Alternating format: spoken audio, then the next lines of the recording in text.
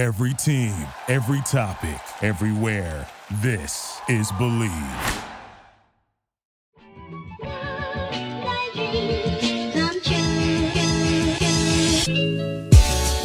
Welcome in to another edition of the JMU Sports News Podcast. I'm Bennett Conlin, joined by proud Seattle Seahawks fan, Jack Fitzpatrick. Damn right. Seahawks are rolling, folks. Don't call us Super Bowl contenders just yet, but next week you by all means can. On the other side of that coin, welcome in Bennett Conlin, known Detroit Lions sadist. Look, they got the one win. They're building for the future. They're already trading guys away and loading up on draft picks. And the cycle continues, right? The NFL draft is their Super Bowl. Draft to top 10 tight end, right? And trade him. Yeah. That's sort of the plan, is anytime you can reach for tight ends early, do it. Even though nobody on the defense is good. So I'm sure we're going to go quarterback, which I'm fine with.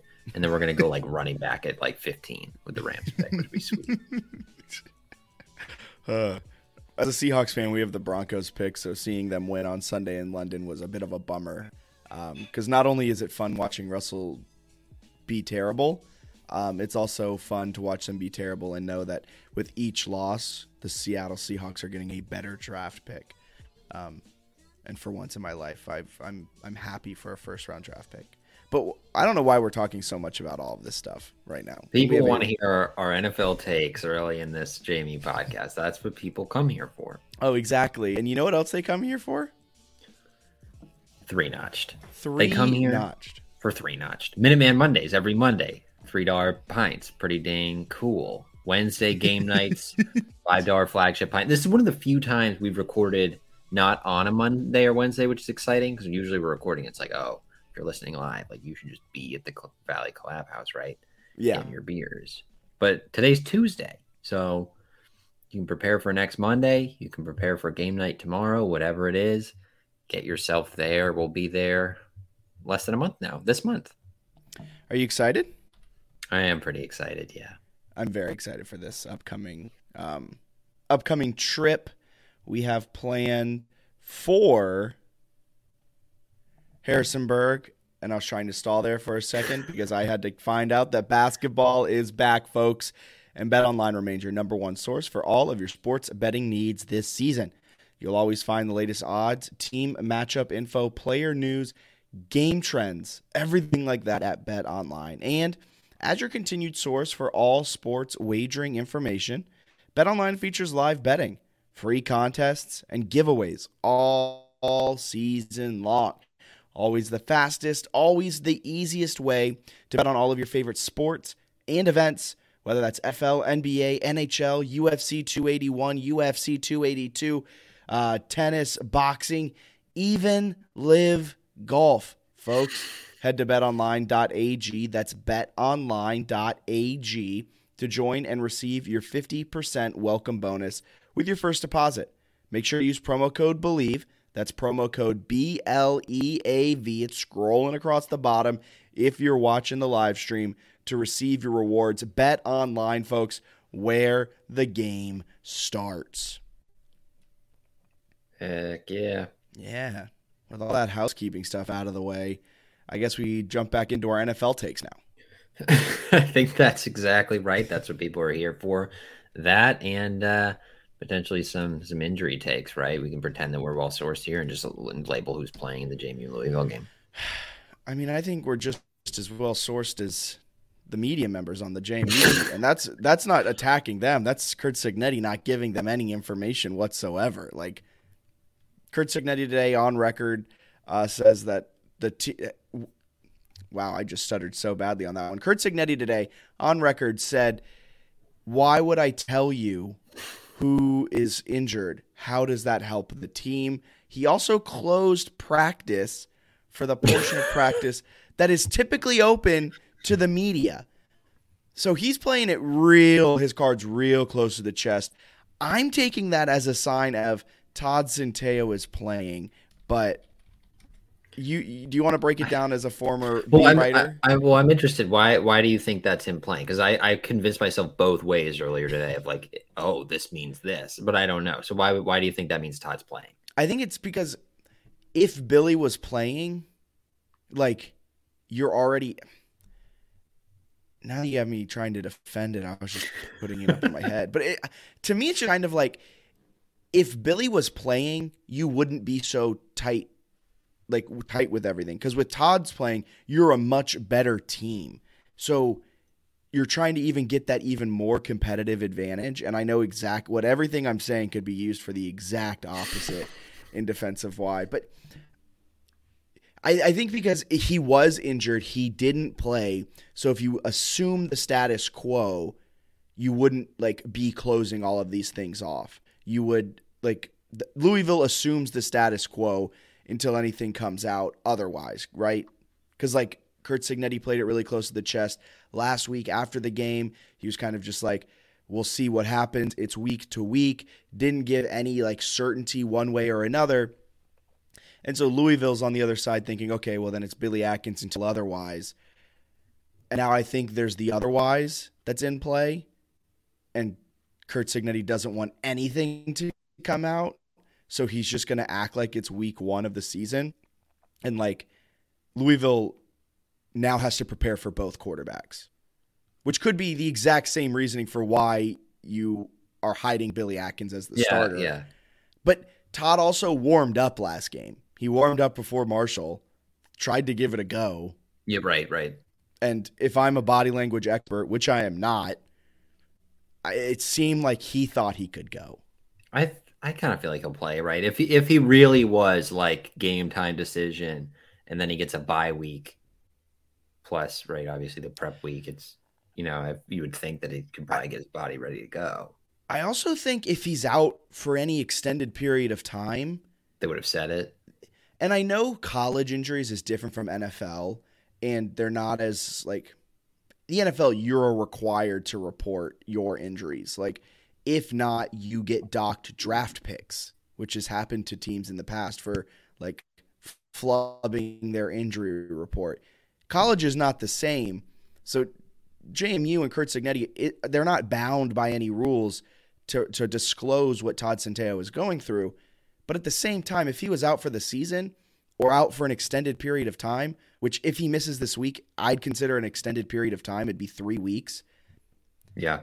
I think we would have known. I think it would have been said, after the Marshall game that, Todd's banged up pretty bad. He's going to miss some time. I kind of feel like he'll play, but it's also I don't think it actually gives them a competitive advantage. I know the logic I think that Cignetti's going with, right, is they prepare for 2 quarterbacks. And not to be mean, but I don't think there's anything Billy Atkins does that Todd Centeio doesn't do. So I don't think there's a separate prep. You know what I mean? It's he's in, he's less mobile. That's not I don't think that would necessarily change a lot game plan wise. He was 13 of 35 for 4 interceptions and took 7 sacks against Marshall. I don't mean to be mean. He's just barely played college football as a starting level. So I don't think there's the Louisville defensive coaches who just bodied Sam Hartman are shaking in their boots about a backup at the G5 level. I don't think there's a competitive advantage there. So I don't fully understand why he's doing it. I could see both ways, right? Where it's maybe you want to lull him to sleep, where they're we played Clemson next week. We just played a top 10 Wake Forest team. Now we've got this G5 team that might not even have their starting quarterback. All right, let's coast this week. And there's a little emotional letdown. So maybe you try to play into that. Or on the flip side, Centeio can't go and you want them to prepare 90% for Centeio so that you can maybe throw some wrinkles in with Atkins and have a puncher's chance of keeping it competitive. I don't know. I just think that he's probably fair that there's no actual benefit to JMU for saying it. So he's just not going to say it. Yeah, probably. Moving on, you brought something up, and I'm seeing it through the JMU fan base, and I'm seeing it through kind of the college football landscape too now, is that it's almost like a foregone conclusion that Louisville's just going to dominate JMU. And I think JMU still has very much a chance to win this game. I think these last 2 weeks have flipped the script entirely on how we're coming into this game. 2 weeks ago, I was saying on the podcast, I don't see JMU being an underdog in any remaining games on the schedule, and that was even looking at Louisville. That was at the point where Louisville had lost to Boston College at Boston College. They weren't looking necessarily strong, lost to Florida State. narrow win against UCF and a bad loss to Syracuse. Well, it's turned out Syracuse is actually a pretty all right team. Florida State's been up and down this season. Whatever. But we were sitting there, and it got to this point where I really thought JMU was going to be a favorite on the road in an ACC game. Well, I was wrong. But at the same time, 2 weeks have gone by, and now they've won their homecoming. Louisville has won their homecoming game. They then just blitzed Wake Forest, number 10 in the country, absolutely obliterated them at home. I don't know if I'm fully all in on Louisville yet, though, and I don't think JMU is this massive underdog that JMU fans are kind of just like, well, hope we don't lose by 20. And it's just like, I think they still, with Todd Centeio, if it's Billy Atkins, buckle up for a rough ride, folks. But if it's Todd Centeio, I think there's a legitimate chance JMU goes in and pulls out the win. Am I crazy for thinking that still? I don't think so. Like the line opened at 10, it's down to 7.5. Like there's some sharp money on JMU. I don't know. Like I think if Centeio is healthy, I like their chances. Without him, it's obviously really hard because you've got a really inexperienced quarterback who going up against a Louisville defense that's pretty good. I think that's maybe the area that stands out the most with the Cardinals is everyone's like, oh my God, Malik Cunningham, which is fair because like he's awesome and very fast and they have good running backs. But he hasn't been good this season, though. I mean, he's been good, but he's been good as like a rusher. But yeah, his passing stats aren't frightening. But like he's got some ability, sure, fun to watch. But the defense is like a top 15 ESPN efficiency defense. Had 8 sacks from 8 different guys against Wake Forest, forced 8 turnovers. But they were good before that game. They've had some really good showings. They were good against Pitt. South Florida barely scored on them. Even like UCF, they've done a good job pretty much all year defensively. So they have guys on defense who are good and they're playing well. So I think that's something that's maybe surprising is usually it was like the Malik Cunningham and I guess Lamar Jackson show at times where it's like, oh wow, their quarterbacks are awesome, but they can play some defense this year. But still, I think JMU matches up fairly well when they're at full health. And I also don't think you could bank on an 8 turnover performance. Like they're not 27 points better than Wake Forest. They were 27 points better on Saturday, if that makes sense. Yes, sorry. It took me a minute to like conceptualize what you're saying. Yeah, they're not that much better than Wake Forest, but that day, all things considered, they were. Yeah, everything went right. They had 5 third quarter forced turnovers, and like I think they had 2 pick sixes. Like everything went right for them in that game, especially in the second. Yeah, it just seems like it's all just been flipped so hard all of us against because you couldn't. It's like JMU fans are throwing out the beginning of the season and how dominant they looked. And I know I was prisoner of the moment the last 2 weeks, like talking about like what's happened. This coaching staff needs to be held at the stake and burned alive for their questionable coaching choices. All that. I know the last 2 weeks I've been really adamant about some things. But at the same time, I've kind of taken the time to step back and look at the beginning of the season. They looked damn good against Middle Tennessee. They looked explosive against Norfolk State, but that's not necessarily saying much. They looked resilient against App State. They looked don't know what word I was going with for C there. They looked prepared against Arkansas State. Like any adjective, that run to start the season to get into the top 25, we can't discount.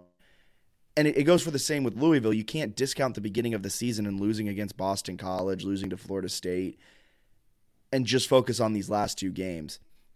I think JMU has a real punter's chance in this game to really shock some people. Louisville's 56th in the nation in EPA, and we'll break it down later in the 3-notched opponent preview. But I don't think Louisville is all that much better than JMU because Scott Satterfield's still on the head. Scott Satterfield or Feld? Satterfield, yeah. Field still on the hot seat. Like 2 weeks ago, his seat was burning up. Now it's a little less hot, but like, I don't know. I just think it's weird that like the narrative is switched so quickly. Yeah, I think he's still an interesting one, right? Because the rest of their season, they have some pretty good teams left on it. So, I mean, it's not crazy to think they could lose 3 of their last 4 or something like that. Yeah, I don't know. I think it's kind of that recency bias where it's like, wow, they just blew out Wake Forest. They're incredible. It's like, well, very rarely is an 8 turnover performance going to be replicated. And the same with JMU, where they're averaging 4.5 turnovers and a block pick blocked kick per game over the last 2 games. Like that's unrealistic that they continue playing that poorly given how talented they are on the coaching staff. So I think both teams could have a little, coming back to the center in terms of what they actually are, with JMU playing better and Louisville playing a little bit worse. And yeah, again, it does center a lot on Centeio, right? Him being healthy, the offensive line, Kidwell and Wyatt, what are they able to do? So there are a number of injuries too that I guess Cignetti is potentially trying to hide, where maybe, I don't know. I don't really understand the advantage, but there are a lot of injuries. Yeah. I mean, this offensive line could look very different than what it did just 3 weeks ago. And I will say the offensive line might be something we want to be more worried about as a JMU fandom than we are as of right now, because I think it's all being overshadowed by will or will not Todd Centeio play. And I think even if Todd's playing, he might get beat up quite a bit depending on what that offensive line makeup is. That's a big deal, and they lead the ACC in sacks with 33. I don't think anyone else has more than 25. So very good defensively with the pass rush. But another area where, like, offensive line or not, like, Centeio is better at eluding that sort of stuff than Atkins. Like, that's just more of a strength of his game. Centeio knows what a pocket is. He's able to kind of get out of pressure more. It's the same, like, with Atkins, where we talked about, like, certain scenarios being better for him as he, like, matures as a quarterback. Marshall Louisville in back-to-back games would not be sort of what you're looking for. Like if Atkins goes against ODU, I think JMU would beat ODU. Like I don't think he's that far off from beating. Like if he goes against Georgia State, I think they're beating Georgia State. It's just like there's certain teams that defensively you kind of need your guy. And even against Marshall, they were still in a opportunity to win that game. And like if they don't abandon the rush, they probably still win that game. So, like, I see what you mean. Yeah, against ODU, against an ACC opponent that seems to be peaking, you probably want your best quarterback. The only thing going in Atkins' favor, I think, in this game is the fact that if there's a weak spot on this Louisville defense, it's their rush defense. They're 22nd in the nation in EPA, but they're 46th in rush defense, which, like, is still really good. Yeah. But if you're, like, looking for where's the weakness, I mean, they're 23rd against the pass, and then they're 46th against the run. So if you can get got anywhere, if this Louisville team can get got, it can get got on the rush, and that's where JMU seems to be resistant to use a lot, but is very, very good at it. Yeah, it's an interesting one. It's one I think they could play like a somewhat lower scoring kind of game and win.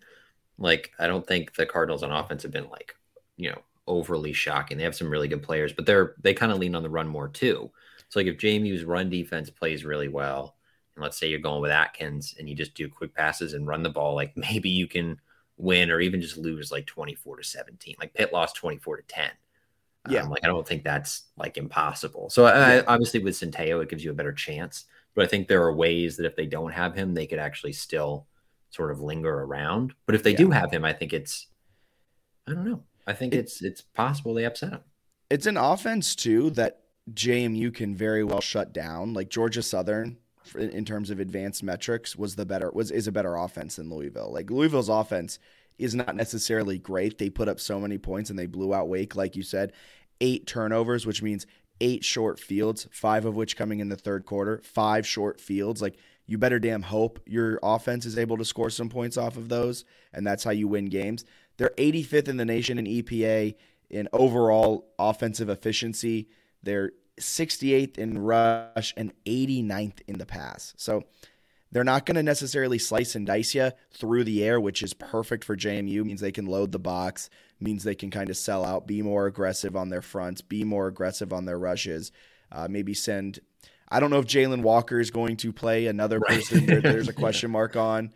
But we wrote in our roundtable, Taurus Jones has been, silently, I think, better than Jalen Walker. Jalen Walker's had the highlight plays, but Taurus Jones has put together a fantastic season. So you have him back there. I think linebacker play will be big in this game, though, for the Dukes. Yeah, I mean, like one of the things we've talked about is like our concern in years past is like a running quarterback. Yeah, Malik Cunningham is that. Yep, that Malik Cunningham is when you say running quarterback, It's Lamar Jackson and it's Malik Cunningham. I mean, he leads the team in rushing with 541 net yards, 609 total yards gained this season. Some sacks have taken that off. Just to put that into perspective, that is half of what he's done through the air. Like, he's half of his yards that he's put up through the air rushing as well. And then he's got 11 rushing touchdowns. Well, it's interesting because, like, as a team, they have 7 passing touchdowns and 7 interceptions. So you're like, oh, okay, they're not that great passing. And then you're like, wait a second, their quarterback is like like an elite running back. He's so shifty. He's so fast. Like, he has some highlight plays that are just crazy. And I know we're all like ripping our hair out when they played Trey Lance in that national title game and he was 3rd and 23, was turning into touchdowns. Like, that's where Cunningham scares me. It's like, oh, he scrambles on 3rd and 12 and it's a 60-yard gain. I'll say this. If it's Torres Jones and Jalen Walker, I think we're set for – I think that this is the best linebacking duo they've had. And this is no offense to Diamante Tucker-Dorsey, who's now off at Texas and is a key contributor for the Longhorns. But I think combined as a duo, Walker and Jones complement each other really well, and they're both extremely athletic and extremely versatile linebackers. Tucker-Dorsey was a great sideline-to-sideline type of guy, but he wasn't necessarily a guy you could drop in coverage, a guy that you could do the things that Jalen Walker and Torres Jones, to me, are secondary players that play linebacker. Like, they're beefed up a little bit, probably a step or two slower than the secondary guys, but in a past life, they played DB. Now they're playing linebacker, and their play is going to be pivotal to this game. Have to spy Malik Cunningham. Have to not sell out giving him open running lanes, because he's a quarterback that is going to tuck it and run if he sees daylight. He's not even going to go through his progressions. If you overrush something or you don't hit your gaps correctly, if you're not gap sound, he's going to make you pay. Yeah, he's elite, and they've got some safeties. No Sam Kidd, obviously, but they've got some. Well, not obviously, maybe if you're not paying that much attention, but I hate when people do that. Obviously, like, everyone's just like a diehard lunatic who pays attention to every injury. No Sam Kidd no Sam Kidd, but they still have like Q Reed and Surratt. I feel like are pretty good. And Chuck Winicky. Yeah, they can tackle at safety. So they have some guys like athletically that maybe can do some things if they want to spy with whoever. So I think that'll be kind of interesting to watch. The other thing I want to see on the other side of the ball, if it's possible, and we haven't talked about this a lot with the injuries, if Kaelon Black is not on a pitch count, I'm very excited about the offense. Like, if it's Centeio, full Kaelon Black, and Percy, like, I think that's a pretty good recipe for winning. I mean, with a fully healthy Kaelon Black and a fully healthy Todd Centeio, granted, I know they were playing lesser opponents, but this is one of the best offenses in the country. Yeah. Like, and that's not an exaggeration, which is insane to think. If you had told me we'd be saying that 6 months ago, I would have called you insane. The Marshall one, I feel like, has thrown us all off because they didn't really have those two guys. Like, if they play, I think they scored 30 plus. Yeah. Yeah. Like, against Marshall's very good defense. I don't know. I just feel very confident in the offense. They've got guys at receiver who are good. The tight ends have been involved for the first time in like 5 years. The running backs are all like, I just feel like if Centeio's there, and you would think Kaelon Black, I think what they were saying before was like a broken finger where they were worried he would aggravate it. But like, I feel like the more weeks you get on that, it should heal pretty good, because a finger, I don't know, I feel like those heal reasonably quick. So I have no idea if that's true. Thanks, Dr. Bennett. You don't usually see somebody like with a finger who's gone for like 3 months or something. So I feel like he already got a few touches against Marshall. You add in the bye week, I feel like could get you 10 touches or so. Yeah. And Cignetti has a really solid record coming off of a bye week. Anything else you want to hit before we break down our 3-notch preview, just kind of to recap everything and put it in a nice digestible format? Yeah, go for it. All right. This week's 3-notch preview. I can't talk. This week's 3-notch preview, how the Dukes can win on the road. This is a Louisville team. We touched on it. I mean, defensively, one of the best in the nation. Offensively, pretty solid as well, but not as solid as some of these other teams Jamie's faced. But they have a dual threat quarterback in Malik Cunningham. Has put up, 11 rushing touchdowns, you said? 11. With 7 passing. So combined 18 total touchdowns for the signal caller. 7 interceptions, though, so he can get kind of got. through the air. They rank 36th in the nation in net points per drive, 0.68 points per drive. They add 2.3 offensive points per drive, and their defense only allows 1.62, which is 19th best in the country. So this is a defense that is going to cause some issues for the Dukes, much like Marshall. What's the key? Put it in 15 words. I'm not going to count, though, on you. What's the key to the Dukes winning on the road? Health, probably, right? Todd Centeio playing, perhaps, and running the ball, stopping the run. It's a typical, simple JMU style, I feel like, in this one. Final score? I'm going to go Louisville 31, JMU 24. Okay. I think JMU, this is a get-right game. I think it's a little bit of the quote-unquote spot. Louisville just took down number 10 Wake. They're looking ahead to next week. I think JMU wins 27-24. Sign me up for that. Love it. All right. So breaking all that down, anything else you want to talk about football before we get into the greatest time of year? Just the other thing that I will say, because I was reading some Louisville stuff. I know there was talk about like, well, what is Louisville doing with injury updates? Cignetti has no need to give injury updates. That's fine. But Satterfield in his presser did give one. So they asked, like somebody asked, is the team pretty healthy besides this one player? And he goes, yeah, the one guy is progressing well. He's going to be out this week, but he's doing great. He goes, everybody's healthy. Nobody missed Sunday's practice. Some guys who are maybe limited here and there. But we're all pretty much good to go. So just to clarify, other teams do, in fact, give injury updates. It's like a really not everyone does, but people are like, yeah, nobody does it in college. Not entirely true. Most teams do. A lot of teams are pretty transparent about it. Yeah, this is weird from what maybe the part where he's like not saying it in a press conference. Maybe that's not weird. I mean, it's odd, but let's not go weird. What's weird is that paired with closing practice to the media. The part where, yeah, it's like nobody can find out what's happening. That's what got me with the conspiracy theories, where I was like, oh, he's doing an Atkins Barnett package and he doesn't want anybody to see. But I don't know. It's like Centeio's in a sling and had shoulder surgery. That's my concern with the closed practice. Man. This is going to be a game, man. It's going to be an interesting game on Saturday.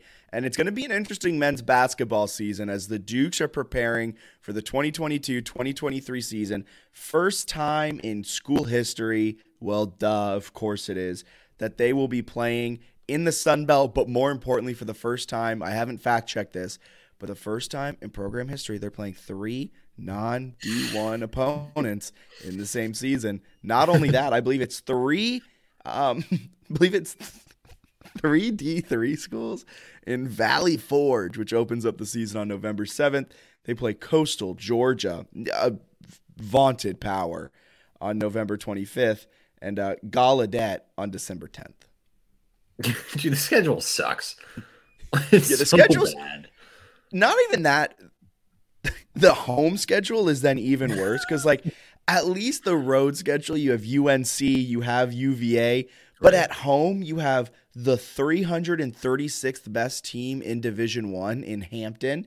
You have the 259th best team in Division I in men's basketball in Eastern Kentucky, and you have the 339th best team in men's basketball in Division I in LIU. You got Ken Pop up, so I can't get you on this question. But I was going to ask you how many top 125 teams they played the whole season, including conference play. If you're a listener, type in really quick because the answer is 2, and they're top 10. It's so funny. You're playing UNC, which is like 9 in Ken Pom, but like number 1 in national title contender in a lot of people's mind. And then you've got Virginia, which is top 5 in Ken Pom and top 25 in a lot of like voters' minds.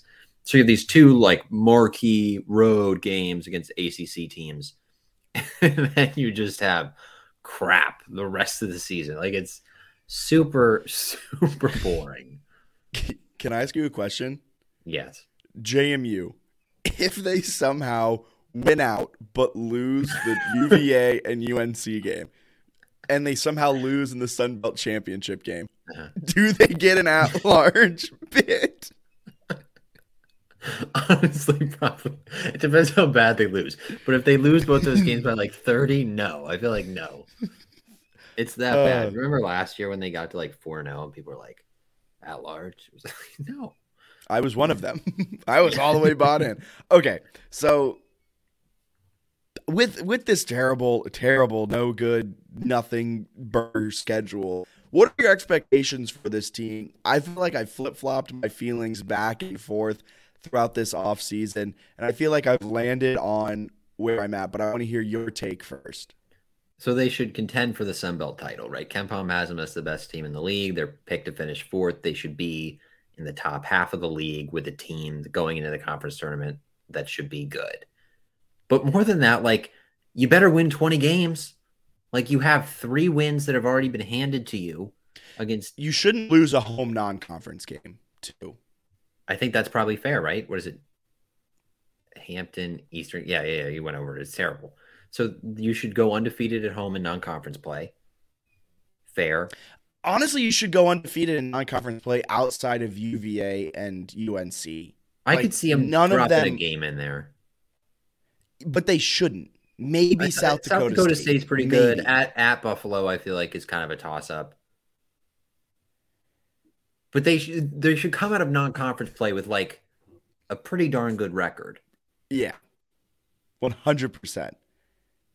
You finish off non-conference with Gallaudet, LIU, and Coppin State. That's so bad. And then you go into the Sun Belt schedule is not good. The Sun Belt, no. I know how hyped we were. I know we talked at length about this when they made the move initially last year. But the Sun Belt sucks in men's basketball. Like, it is so much worse than the CAA. It's not great in women's really either. And some of it too, where we're talking about like, oh, everything's a bus trip in football and it's great.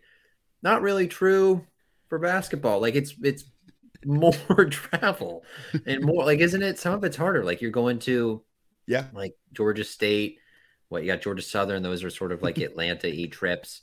But then you got the West teams where it's like you're playing Southern Miss and Troy and Louisiana Monroe, and none of those are convenient. Where like Towson, Delaware, some of those are more convenient. So it's like a better league. I would go and say much more convenient. Significantly. It's a better league for JMU's like athletic department, but it is kind of a bummer that it just like flat lines in basketball.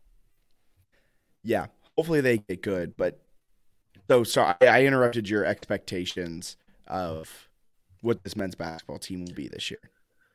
They should win a lot of games. Like they have guys that Byington's had around for a while. So I think they should, be pushing for the NIT or the NCAA tournament. But I think at minimum, like you got to go win 20 games and show you're a capable team.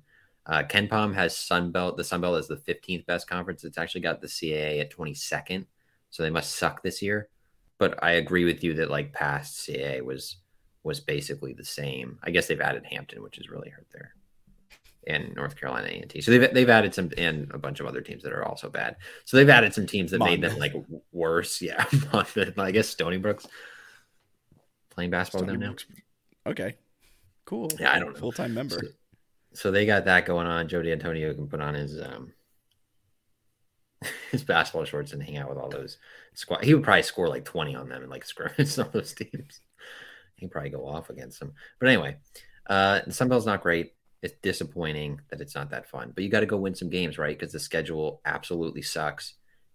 And we've been hearing in the non-conference, Jack, that Byington was saying he's got 13 guys who think they can start. So every scholarship guy on this team believes they're capable of starting. I would hope they believe they're capable. I would hope so. Like I would hope. Some years I feel like they had some guys who probably didn't. They probably knew, like, I'm not playing. Yeah, but if you're getting recruited to play D1 and you're on full scholarship, I sure hope you think you can start.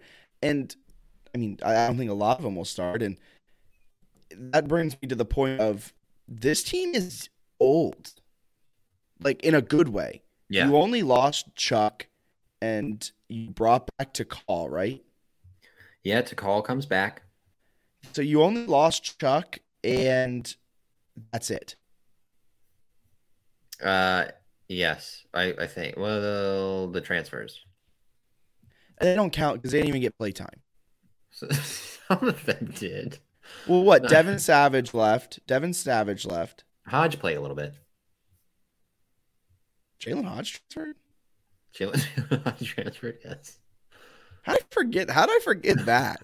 Well, let me cap. What is this roster then? Let me Let me do Yes. that because apparently I'm way out of the loop. Now that you say it, I remember that he transferred, but man, Yeah. did I forget that. 3-point specialist. No defense. Right. So he didn't play a ton. It's an interesting So- roster. So this roster, I'll break it down numerical order. Xavier Brown, a freshman from Williamsburg. Noah Friedel, grad student from South Dakota State, 3-point specialist. He's essentially, in my view, replacing what Charles Falden left when Charles Falden graduated. A 3-point specialist can just spot up in the corner and hit some clutch threes. Tyree Iheanacho, transfer from North Dakota, played some minutes last year, was key for that team, was a fantastic defensive point guard. Vado Morse, we all know him, either 30 points or 3. Terrence Edwards, back. Terrell Strickland, back, which makes for a really fun LIU matchup because his dad, I believe, is the coach of LIU. Yeah. So that's going to be fun. Justin Amati's back. Mason Blaine, a freshman from Richmond, Virginia, is joining the team. Mezzi Offerum, a transfer from Mount St. Mary's, 6'8", big man grad student, big-time get in the transfer portal for the Dukes. Takal Molson's back. Dylan Hamrick, a junior. I assume he's like a walk-on. Walk on, yeah. So he's new to them. Holland Smith, you know him, you love him. The redshirt sophomore's back. Julian Wooden.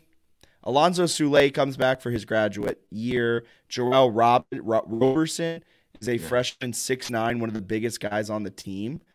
They just signed Ben Hall within the last couple of days. He's a 6'10" freshman from Loudoun Valley.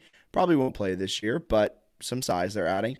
And another sophomore, Shane Feeden from Woodbridge. Joel Roberson, though, is talked about that he might get some considerable play time this season. He's got a chance because of his position. I feel like he's going to roll mostly with the old guys, though, would be my guess. That's a deep team, though. It's deep. It's old. So I They see should what be you mean good. about 13. They should be really good. The only issue, and you know what I'm going to say, Yeah, you always say it. where's the size, man? So I think the thing that's interesting about them is they're not that big, but I think they could get away with it this year. Because Sule was a decent post defender. Roberson gives him a 6'9" guy with some length as a freshman, even if he doesn't play that much. And then Offram at 6'8", 230 is all right, there's some decent size. And according to Byington, it's a league that's not that big. They play kind of faster. So it's not quite like CAA where you got a 7-footer who's going to body you all night. So it might work in conference play. The non-conference schedule sucks. It's UNC will probably kill him in the post. But I feel like they'll get away with it. And UVA. But they've got enough there that I think they'll be okay playing kind of a small ball thing. The issue again, kind of built for small ball when you got some guys who aren't shooters per se. Built for small ball. This was my issue. You replace Charles Falden everyone was so hype about Noah Friedel coming in, and it's just he doesn't add anything. I think he's going to be good. He's a bucket. He is. So is Charles Falden, though. Yeah. Okay. It's you replace you didn't add a special player. You added Messi Offra, who was a needed add because if not, I was going to start questioning Mark Byington's sanity. And then you replace Charles Falden with Charles Falden. I think he's a better scorer. But yes, Falden was so good. I feel but he didn't shoot that much. So people are I feel it gets maybe pushed aside, but he was so efficient. He had so many late game moments where they lose that game if he doesn't hit that shot. He was huge. He was. Yeah, 100%. Okay. So that's so tough. I guess I am excited about the team offensively though. I don't want to sound like I think they are a small ball team, but when Takal Molson was on the floor and was playing his best, he was a fantastic slasher mid-range type of player. If we think Noah Friedel is going to be as good as we've been promised, that's a fantastic drive and shootout option. Morse is deadly from 3 when he's on.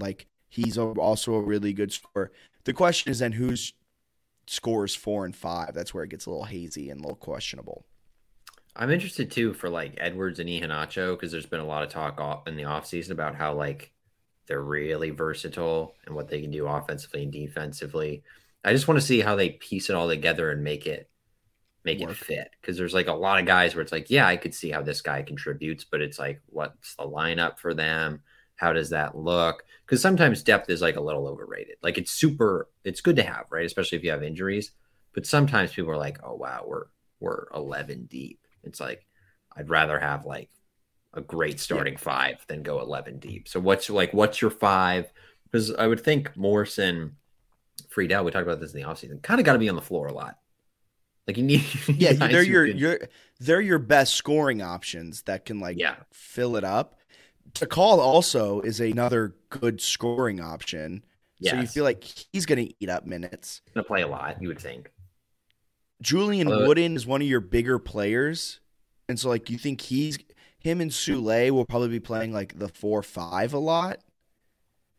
And so just from a pure roster management standpoint, you're so deep at guard that it just kind of becomes like, well, if Iheanacho's in, you need Friedel in. So that doesn't free up a spot for Edwards to come in because are you playing two guards who can't really score? I think Edwards showed a little bit that he could score, but he's not like necessarily in a shooting way. He's like a slasher. He's going to get to the bucket and right? Yeah. So I think that's kind of what he said he worked on his shot, but that's like the same thing where like every offseason, every player works on their shot and you get all those stories and then you get, to game one. And sometimes it's like, oh, Kihei Clark still not a great three-point shooter. So, sounds like that one comes from personal experience, huh? It does. Like put all this work in. It's like he's a really fun player to have on your team, but I don't think he's a three-point specialist. So I don't know. It's like how good can you get? Like how does Strickland fit in? How does Amadi fit in? There are just a lot of guys you got to get in there. And the thing that concerns me is 3-point because you talked about Molson. He's had 3 consecutive seasons below 30% 3-point shooting. Who are your like if Morse and Friedel are like your 3-point guys? Otherwise, they're just crashing the lane. But I guess in Jamie's advantage, they want to go faster than any team in the history of basketball. So might get some fast break buckets. That's very true. I mean, they're going to run at a very fast pace. But yeah, I'm worried about the size. I'm worried about the shooting. I don't think it'll rear its head in Sunbelt play, but I think there's a good chance that at the UNC game you and I are attending, we might have to shield our faces in shame because they won't be able to defend anything low block against Armando Bacot. Yeah, it'll be interesting to see what those. Well, and it's also like I don't know. It's hard to know like what's the goal for Jamie men's basketball. Make the tournament. Like it's just make the Sun Belt. Okay, so if for right now, I would say I think for right now, I think in 3 years it's win an NCAA tournament game. But like you're in year 3 of Byington. Year 1 was COVID. Year 2 you were barred from anything postseason. So like year 1 and year 2 are weird years. So this is year 1 back in the Sun Belt for him. I think this year it's make the tournament. It's win the Sun Belt. I think next year it's be competitive in the NCAA tournament. I think the following year it's win an NCAA tournament game. And that might be a really aggressive timeline. But at that point, he'll be year 1, 2, 3, 4, year 5 in. He should have his guys. And if he's as good as we all think he is, he should be able to win an NCAA tournament game. Yeah, at least put him in also, I think that's sorry to interrupt. Oh. You also have to schedule a better non-conference to be able to do that. Like this is such a bad non-conference game that no matter what they do, they are a 16 seed if they win the Sun Belt. They're probably in a play-in game.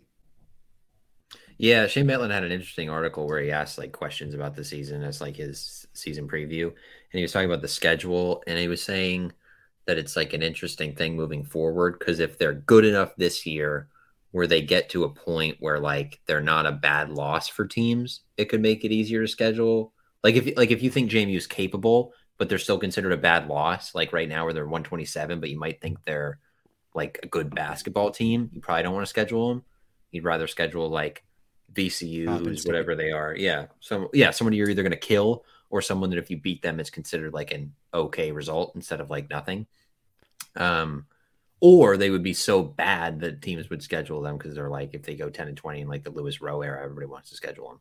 So interesting. If they like have sort of a middle Sunbelt year, it might still be hard, but at the same time, not that hard, right? You can be able to get like. I also don't care like that much about like.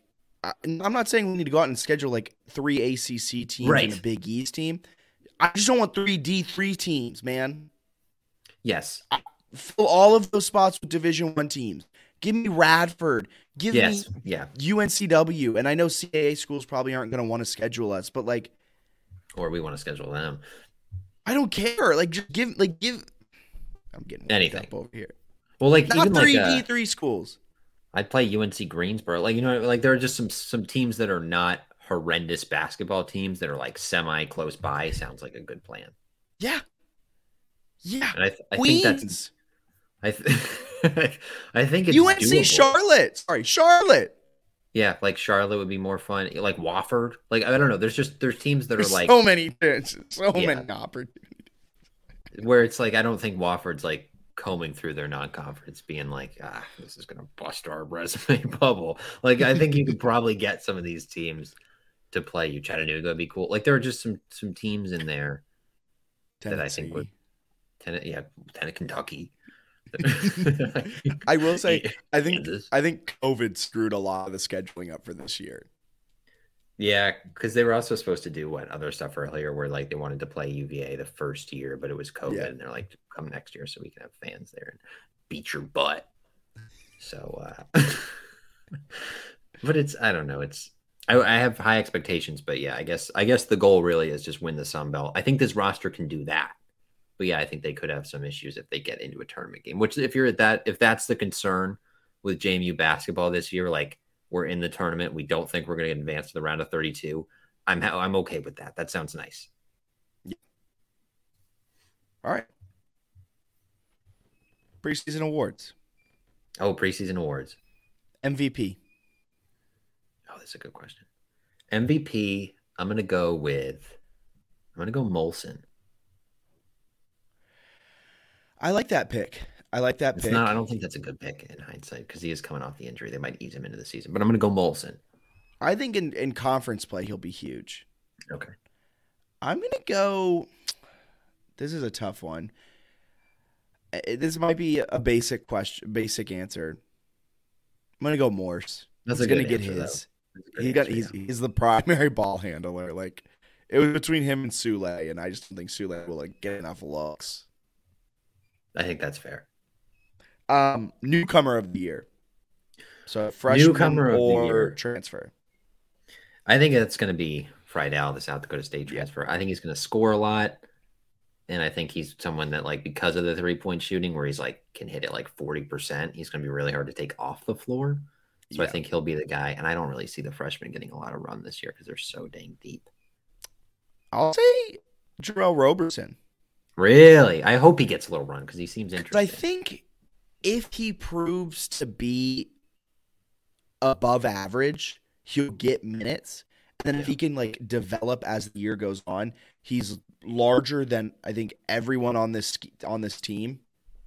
So like player-wise, yeah. You have the ability to play him more. If he's athletic, he can kind of take that 4-5. He can be I think there's opportunity for Roberson to see the floor a lot. Now, if we're like making betting lines, he's by no means the favorite. The favorite is most likely Friedel. How do you pronounce it? I think it's. I don't remember. Let me look. Okay, it up. Let's but see like if they put it, it's Friedel or one of them. If we're going betting lines, Friedel's the favorite. But I think Roberson is a long shot enough to give you kind of dark horse vibes where you'd want to take that ticket type of thing. And last, while you're looking that up, I want you to think of most improved player. Oh, man. That's a good one. Can I give my answer while you look? Yeah, you go first. This might be an interesting choice.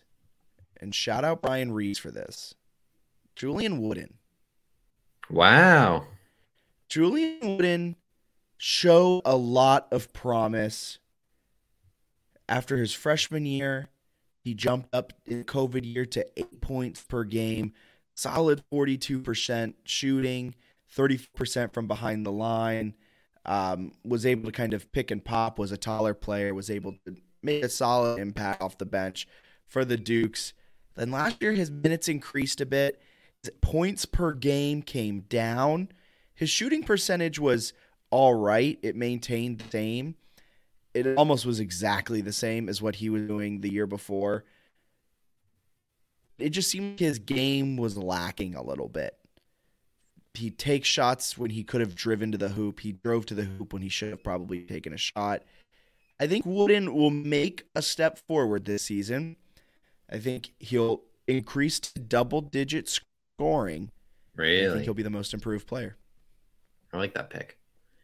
That'd be big if they get a good year out of Wooden. Would be big. I'm gonna go Edwards, Terrence Edwards. Feel like he's due. I'm gonna buy the preseason hype that he's playing out of his mind. There are other players saying he's their favorite point guard to play with, which made me be like, wait a second. Point guard. I don't know if it's good. I think that's exciting, man. He's distributing the ball. He's running a little point forward.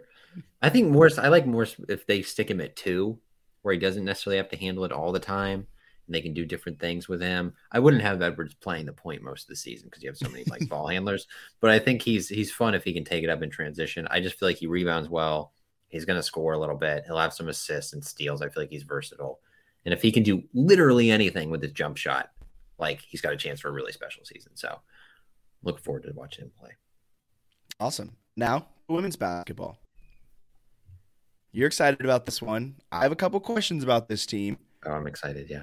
It's going to be a good year. I mean, the Sun Belt, again, is good in women's basketball.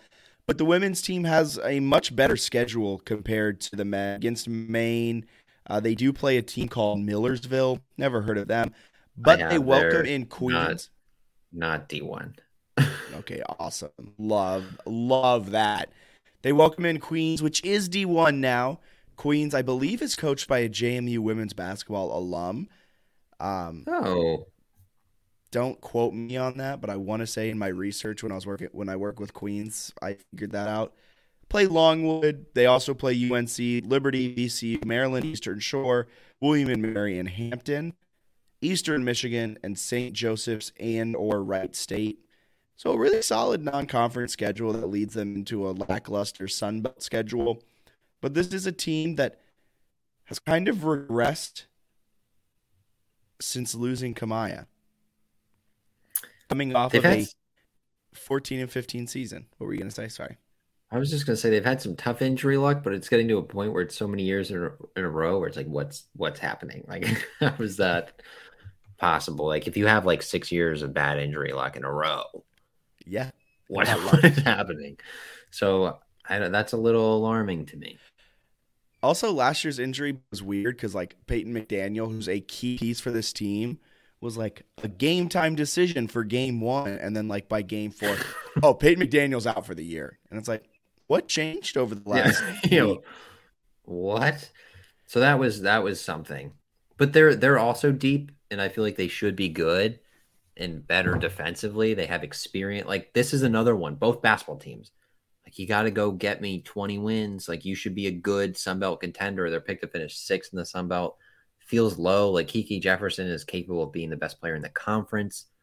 I don't know. Like when you have that and you return Claire Neff and Peyton McDaniel is supposed to be able to play this year. Hazel is pretty good. Has played a good amount. You know what I mean? Like there's a lot of players that they've had, plus some like transfers. Kozlova from Middle Tennessee, who's 6'4", and supposed to give him a physical presence in the post. That seems exciting. You've got the TCU transfer, Caroline Germond, who's supposed to be, it sounds like, the starting point guard. They like what she can do and sort of compared to Logan Reynolds a little bit, pass first, but tough. So I don't know. It's like you've got the talent, then you have a Texas transfer. I think she's not eligible till like December or something. I don't remember why. But like they're deep. They have a lot of good players. They have a ton of size. Yeah, should be good. they're set. They can be good. They're coming off of an abysmal shooting year last year. They shot the three a lot. Madison Green chucked it up over 150 times, hit it on just a 29% clip. The team shot 28% from deep. They shot 38% from the floor. Was not a good shooting year last season, and I think that might be because their defense was so bad. They had to force things on the offensive side, and they didn't have many options outside of Kiki. Kiki Jefferson last season is coming off of a career high in points, coming off a career high in minutes played, but it's coming off of a career low in field goal percentage and 3-point percentage. I think that was because she was forcing it last year where she felt like she had to be the offense a lot of times. So I think the key to this team having a good year is all those players coming together, but that defense to get back to the defense that JU is known for. I agree. I think defense is going to be huge. The other thing is they had almost 200 more turnovers than assists. Oh my God. Just, like they were turning it over a lot. They weren't scoring a lot. They were turning it over so much. So many times. They didn't have any games with single-digit turnovers. Like they didn't have a single game where they only turned it over 9 or fewer times. Every game had at least 10. Do you have the stats in front of you? Yes. So don't look. Close your eyes. Okay. How many players had more than 50 turnovers on the season? More than 50? Yeah. Oh, man.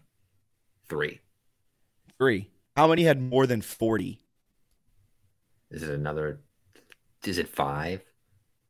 Yes. Like that can't happen. And it's like it's primary ball handlers too that are turning it over. Kiki turned it over 99 times. Jemiah Hazel turned it over 61. Brianna Tinsley 57. Jalen Carradine 45. And Alicia Goodman 42. Goodman's a player down in the post though, so like not as bad. I mean, it's bad for her to turn it over 42 times. It's a big man. Definitely bad. But not as bad when it's like your point guard bringing it up, if you know what I mean. Right. It's just tough when you have that many turnovers, and then it's like, oh, okay, well, did they make up for it with shooting? It's like, no, they shot 28% from 3.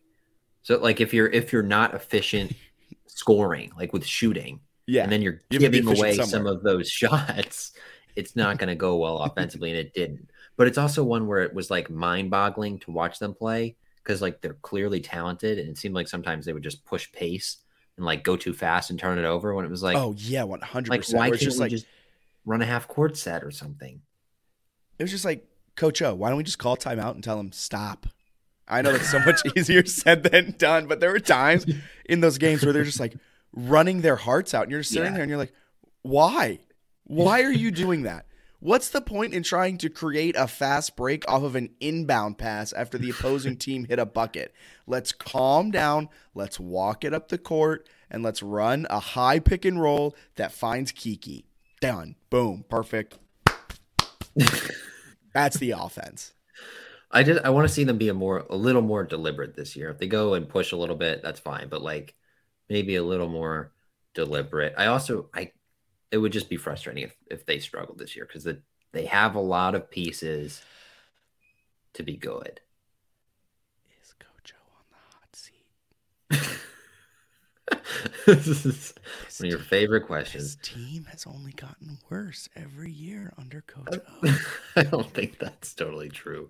The 1 year they were like, remember they had a simulated Sweet 16 run? You're just throwing away the simulated Sweet 16. I'm sorry. Wait. I can't hear you over the excuses. COVID came. They would have been a Final Four team based on the metrics. They would have won the national title, depending on the computer model you're looking at. No, but like they've had good years that were like screwed by injury and stuff. But at the same time, I'm a little concerned by how they were not very good, I would say, the last 2 years.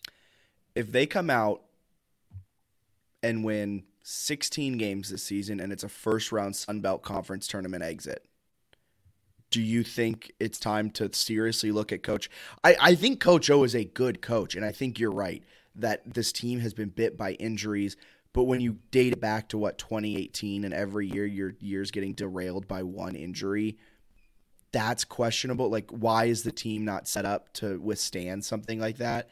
I get if it's well, it was Kamaya, but I get if it's Kiki and that takes something out. But like, it's your second or third option, and you don't have someone that can step up there. There's just things that I'm questioning. Coach O's a good coach. Offensively, they've been pretty solid. Last year's the outlier. But at the same time, they have never performed to the expectation. Is it time that we start questioning Coach O a little bit more? Because he took over for Kenny Brooks, and he hasn't done anything since Kenny Brooks' guys have left. Yeah, it was like when you're looking at Kenny Brooks' last like 5 or so years in Harrisonburg, it was like WNIT run or NCAA tournament, right? It wasn't just like you just get in there or you miss something. Like it was very consistent. Like you can pencil them in for 24 wins. And Yes. they, depending And on one like of the best defenses in the country with an explosive offense. yeah, it's like depending on where they are with like 1 or 2 players, it could go from like 24 to 29 wins and like they're right. But they were pretty much always getting that 24 mark. Well, I mean, they did from 2005 to 20, whatever it is, 2015, 16 when he left. So I mean, it's like a decade of 24 consecutive wins. and they kind of had it going for the most part under O. And then it's the last few years, it sort of looked off. The defense has looked off. And it seems like they've had rosters too that like should have had maybe even some offenses that were more dynamic than like what Kenny Brooks had, and they were worse, right? So I think I don't think he's like on the hot seat or anything, but I think if he has another like average year, I think you start looking in like, because for basketball, the Sun Belt, like JMU and men's and women should be consistently competing to win that league. Yes. So if you can't do it, then yeah. But I don't know. The pieces are there. So I'm cautiously optimistic that they could be really special this year, because I do think they should be, because they have a lot of very good players. I mean, if Peyton McDaniel steps back into the role that she was in 2020, 2021, and is that really solid number 2 behind Kiki, and Alicia Goodman is a solid post player and kind of continues her development, and that pairs with Caradine. I think Caradine actually graduated. Yeah, but you've got Neff can score still. Can Neff score? She can score a little bit. I just think you don't want her as like your number 2 scorer. She missed time last season, right? She missed like the end of the year. Yep. She did miss the end of the year. So coming back from injury, be interesting to see. I'm interested in this team. I'm kind of keeping a little bit of a closer eye. I think it's a season that they need to perform well in, and I think so too. It's also one like they've had success before getting like pretty well respected recruits. Like I don't know, I feel like women's basketball is one like a team that they could get that goes to Sweet 16s. Like I think he could be getting 4-star women's basketball players, like good arena. And now if you're like if you're like one of the better mid majors and you got a chance to win your league every year, and they've consistently scheduled like good non-conference where you play like, I mean, they've hosted Maryland and like should have beat them a couple of years ago. So I think it's like not an easy job, but it's a job that you can have a lot of success in. Yeah. So let's see. Bringing up Maryland. I mean, that was an epic meltdown. Can we blame that on the coach? I can't believe they lost that game. Yeah, that was Can you blame that on the coaching staff? There's been a couple epic meltdowns on this coaching staff's resume. You're getting the hot seat questions going early. All right, we'll see. MVP of this team. I want to be wrong on that. MVP of this season. I think it's going to be Kiki. Yeah. I know that's not an exciting answer, but she's so good. I mean, it's the same answer for me, too. I think Kiki's MVP. Newcomer. Newcomer is a good question. It's a really good question. I'm gonna say it's Germaine, the point guard, TCU. I think she's got a chance to change the turnover woes and put up a good year. So I'll say it's her. I'm gonna go with Kinsia Kozlova. Yeah. 6'4" junior center from Moscow, Russia, transferred from Middle Tennessee, mainly because she's 6'4", and that's just like absurdly tall. This is the same reasoning though I used for Joel Mensah. Joel Mensah, and it flew up in my face. But it seems like she is tough defensively though, and should actually get some important minutes. So yeah, most improved. Oh man, that's a good question. That's a really, really good question. I'm gonna say Jamia Hazel, and I hope it's her. All rookie team 2 seasons ago. Kind of similar stats Yeah. last year, and I was expecting more. Her 3-point percentage went from 37% to 28%. That's such a bad drop off. Her assists went from 2.6 to 1.5. Her minutes went up though, but she played more games, had fewer steals. Like there's some things there that I was, I guess, a little surprised that she didn't have a breakout year. So I think she's one super talented and like in terms of players on the team that can create their own shot. She's got to be at the top of the list. So if she can be a little more efficient, I feel like she's due for a good season. So I have this between 3 people. You really narrowed it down. Kiki. Oh. Coming off of career lows in field goal percentage and 3-point percentage. Okay. I think for this team to be good, she needs to increase that. And I think she can, and I think there's a real chance that there's a legitimate shot she's like absurdly good this year and could fall in the most improved category. Claire Neff went from a 36% 3-point shooter to a 27% 3-point shooter last season. Increased minutes. She did have more points per game last year, but she's the third option, and she's supposed to be this 3-point specialist. For the Dukes to have a solid season, I think Claire Neff emerging and improving that 3-point shot off of last season's low is really important for this team. Has to be not a knockdown shooter, but like a shooter that puts fear in the other team type of thing. Like you don't want to leave her open. But my answer is going to be, in a weird way, Peyton McDaniel didn't play at all last season.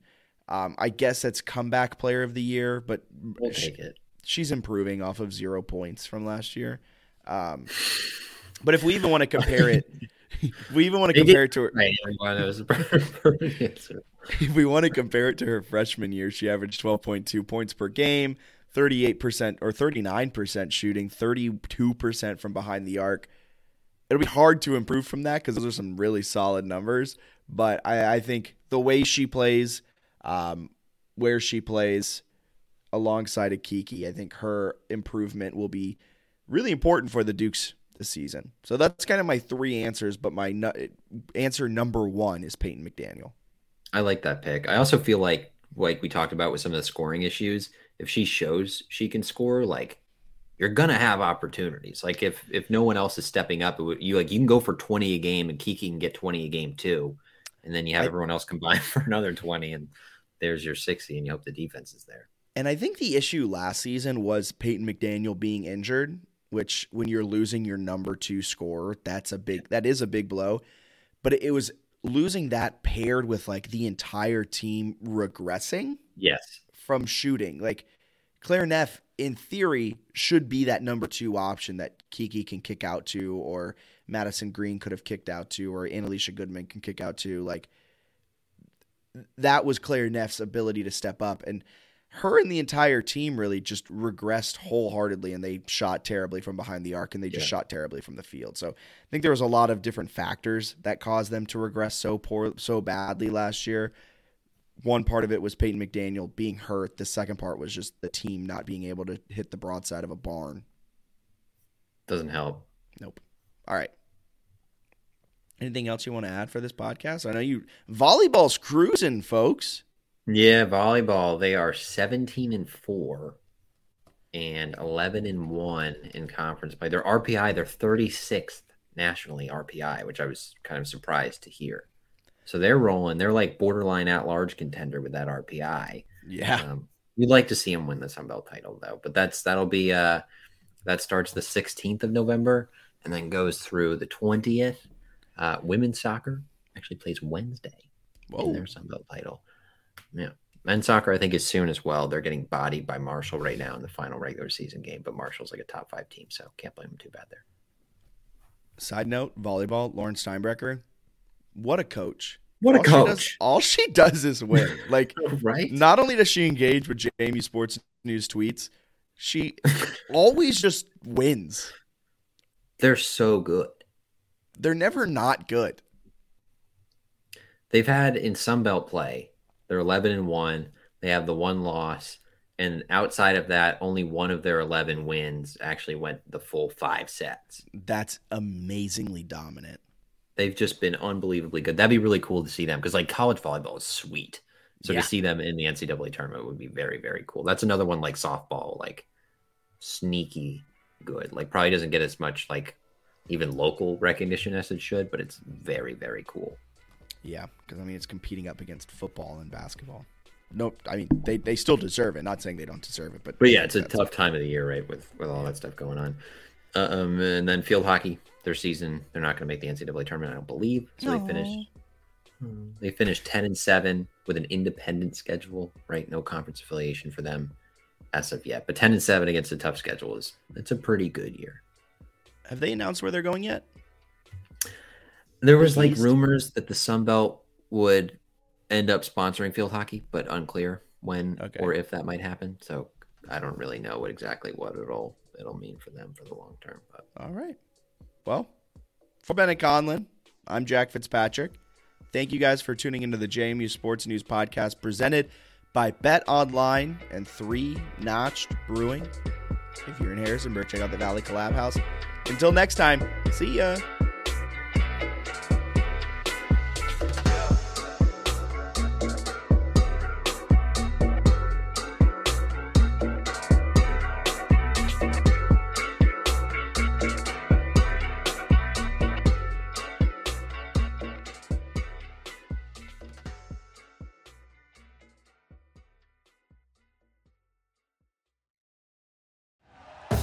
Thank you for listening to Believe. You can show support to your host by subscribing to the show and giving us a 5-star rating on your preferred platform. Check us out at Believe.com and search for BLEAV on YouTube.